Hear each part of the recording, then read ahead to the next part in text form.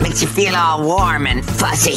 A manager at Bill Miller's donates her kidney to a customer. What do y'all need today? What are y'all waiting on? A kidney? Okay, we got 2.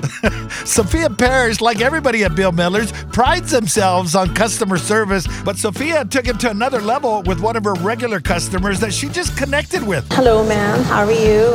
And we just clicked, completely and utterly clicked. Cecilia goes to dialysis every other day because of kidney failure, so Sophia would ask about her every time she saw her. I'm like, well, how's your arm? How are you feeling today? Cecilia was having a tough time finding a kidney donor, so Sophia stepped up. The least I can do is at least see if I'm a match. Oh, yes, she was, and decided to move on with the donation. It's a pretty cool thing. And Cecilia said, this is unbelievable. Above and beyond. Yes, there are living angels in San Antonio. One of them's named Sophia Parrish. I do anything and everything to help out anybody. And if I'm able to help somebody, then I will. The greatest hero of them all! Yes, Sophia! We wish him a very speedy recovery.